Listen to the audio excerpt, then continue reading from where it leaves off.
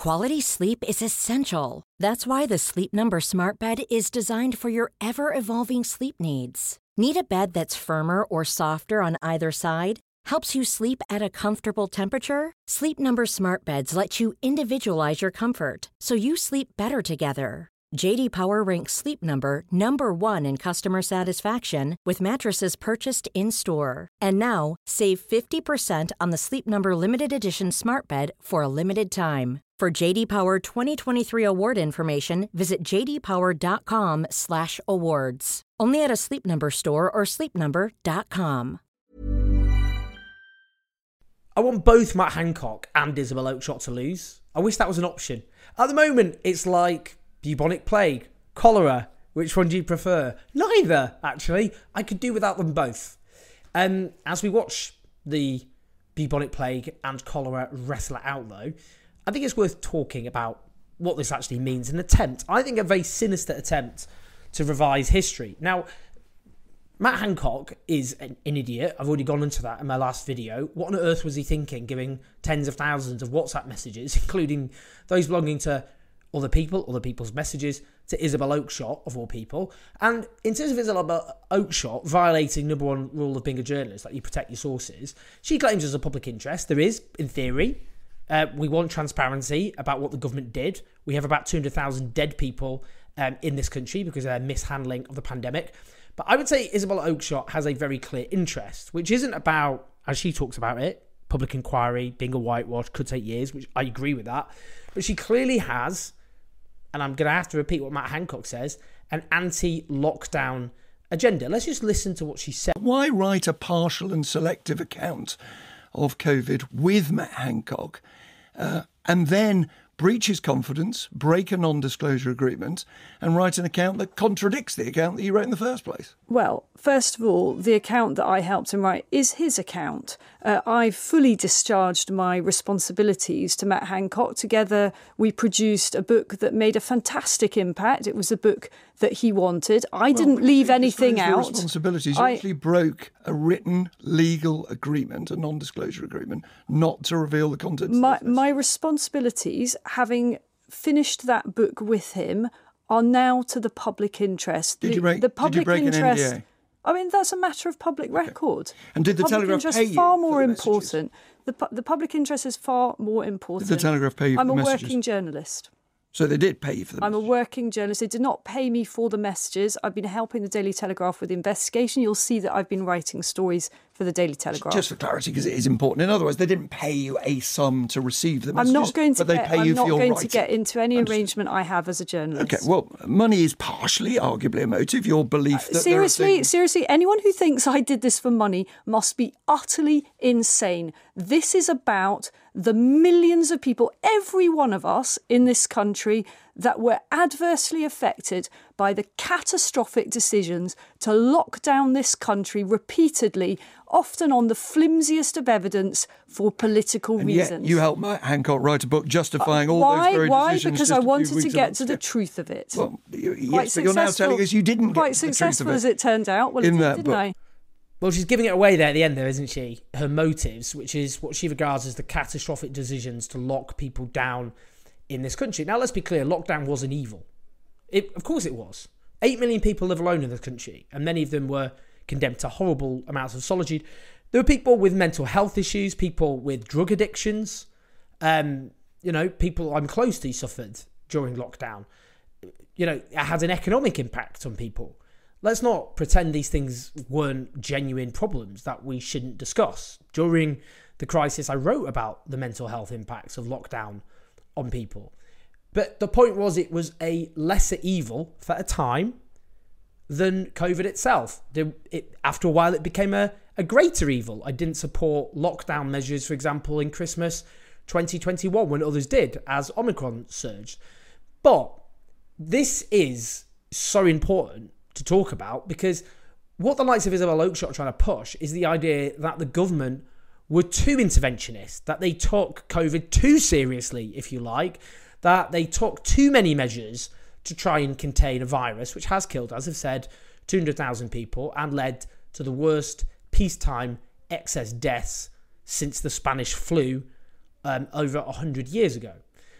it wasn't the government's overzealotry even, or whatever, that led us to this catastrophe. It was their failure to act.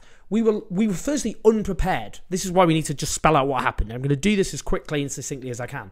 We were left unprepared for the pandemic because the NHS had been underfunded and left understaffed. Even Jeremy Hunt had to admit, he of course served as health secretary, that he failed to address the understaffing. So we had an NHS which had the longest squeeze in its budget as a proportion of the economy since it was founded under David Cameron and George Osborne.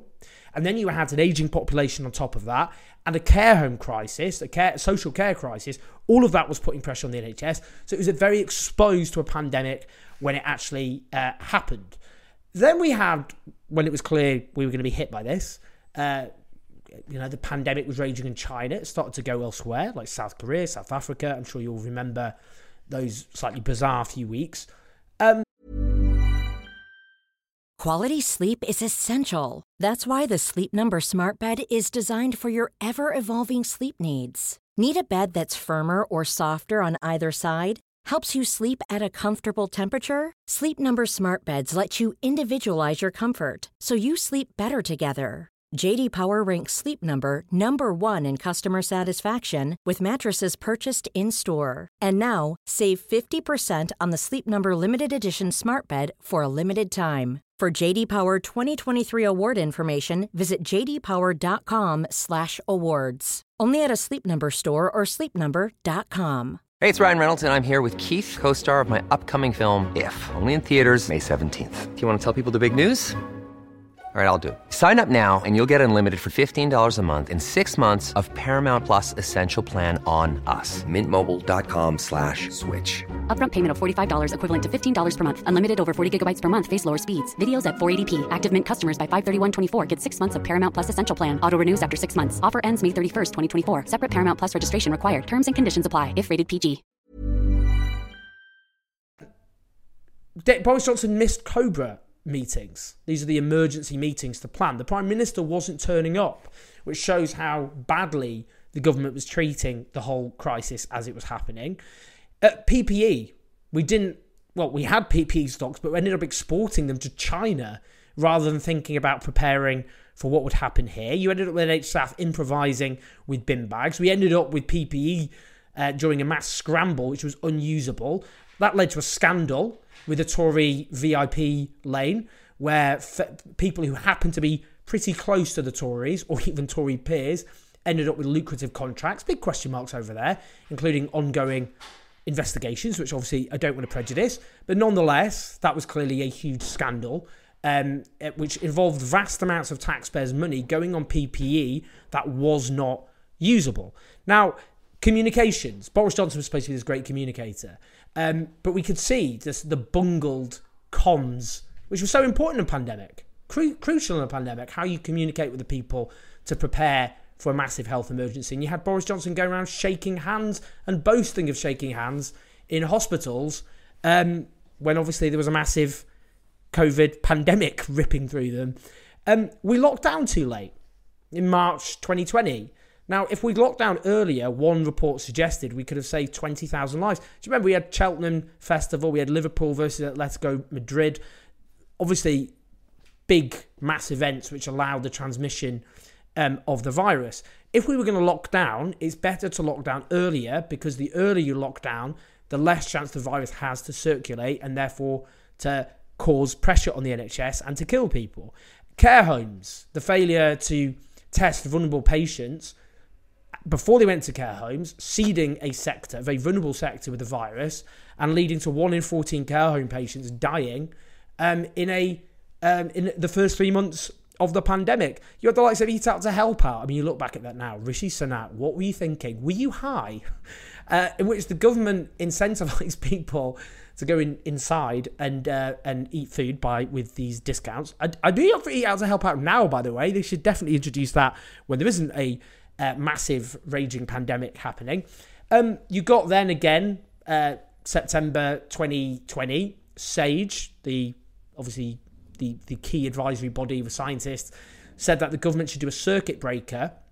That was overruled, not least because Rishi Sunak invited anti-lockdown people to number 11 to advise against locking down in September. So what happened then? Well, the virus went on the rampage, and in the end we had to lock down for longer. We had a lockdown in November and then ended up trashing Christmas, not least because the more the virus circulated, the more likely variants were to emerge. And of course we got what was known as the Kent variant, or the Alpha variant as it was later known, and that ruined Christmas for everyone. Now, maybe Christmas would have been ruined anyway, but the virus would not have been so rampant if we'd had an earlier lockdown rather than a later lockdown, which then has to be longer and more restrictive. Do you remember all the messing around with travel corridors and not testing people coming from various countries? I mean, that itself was just a nonsense. The Test and Trace app and Test and Trace generally, the huge amounts of money spent on that, with big question marks about particularly the app, about the impact.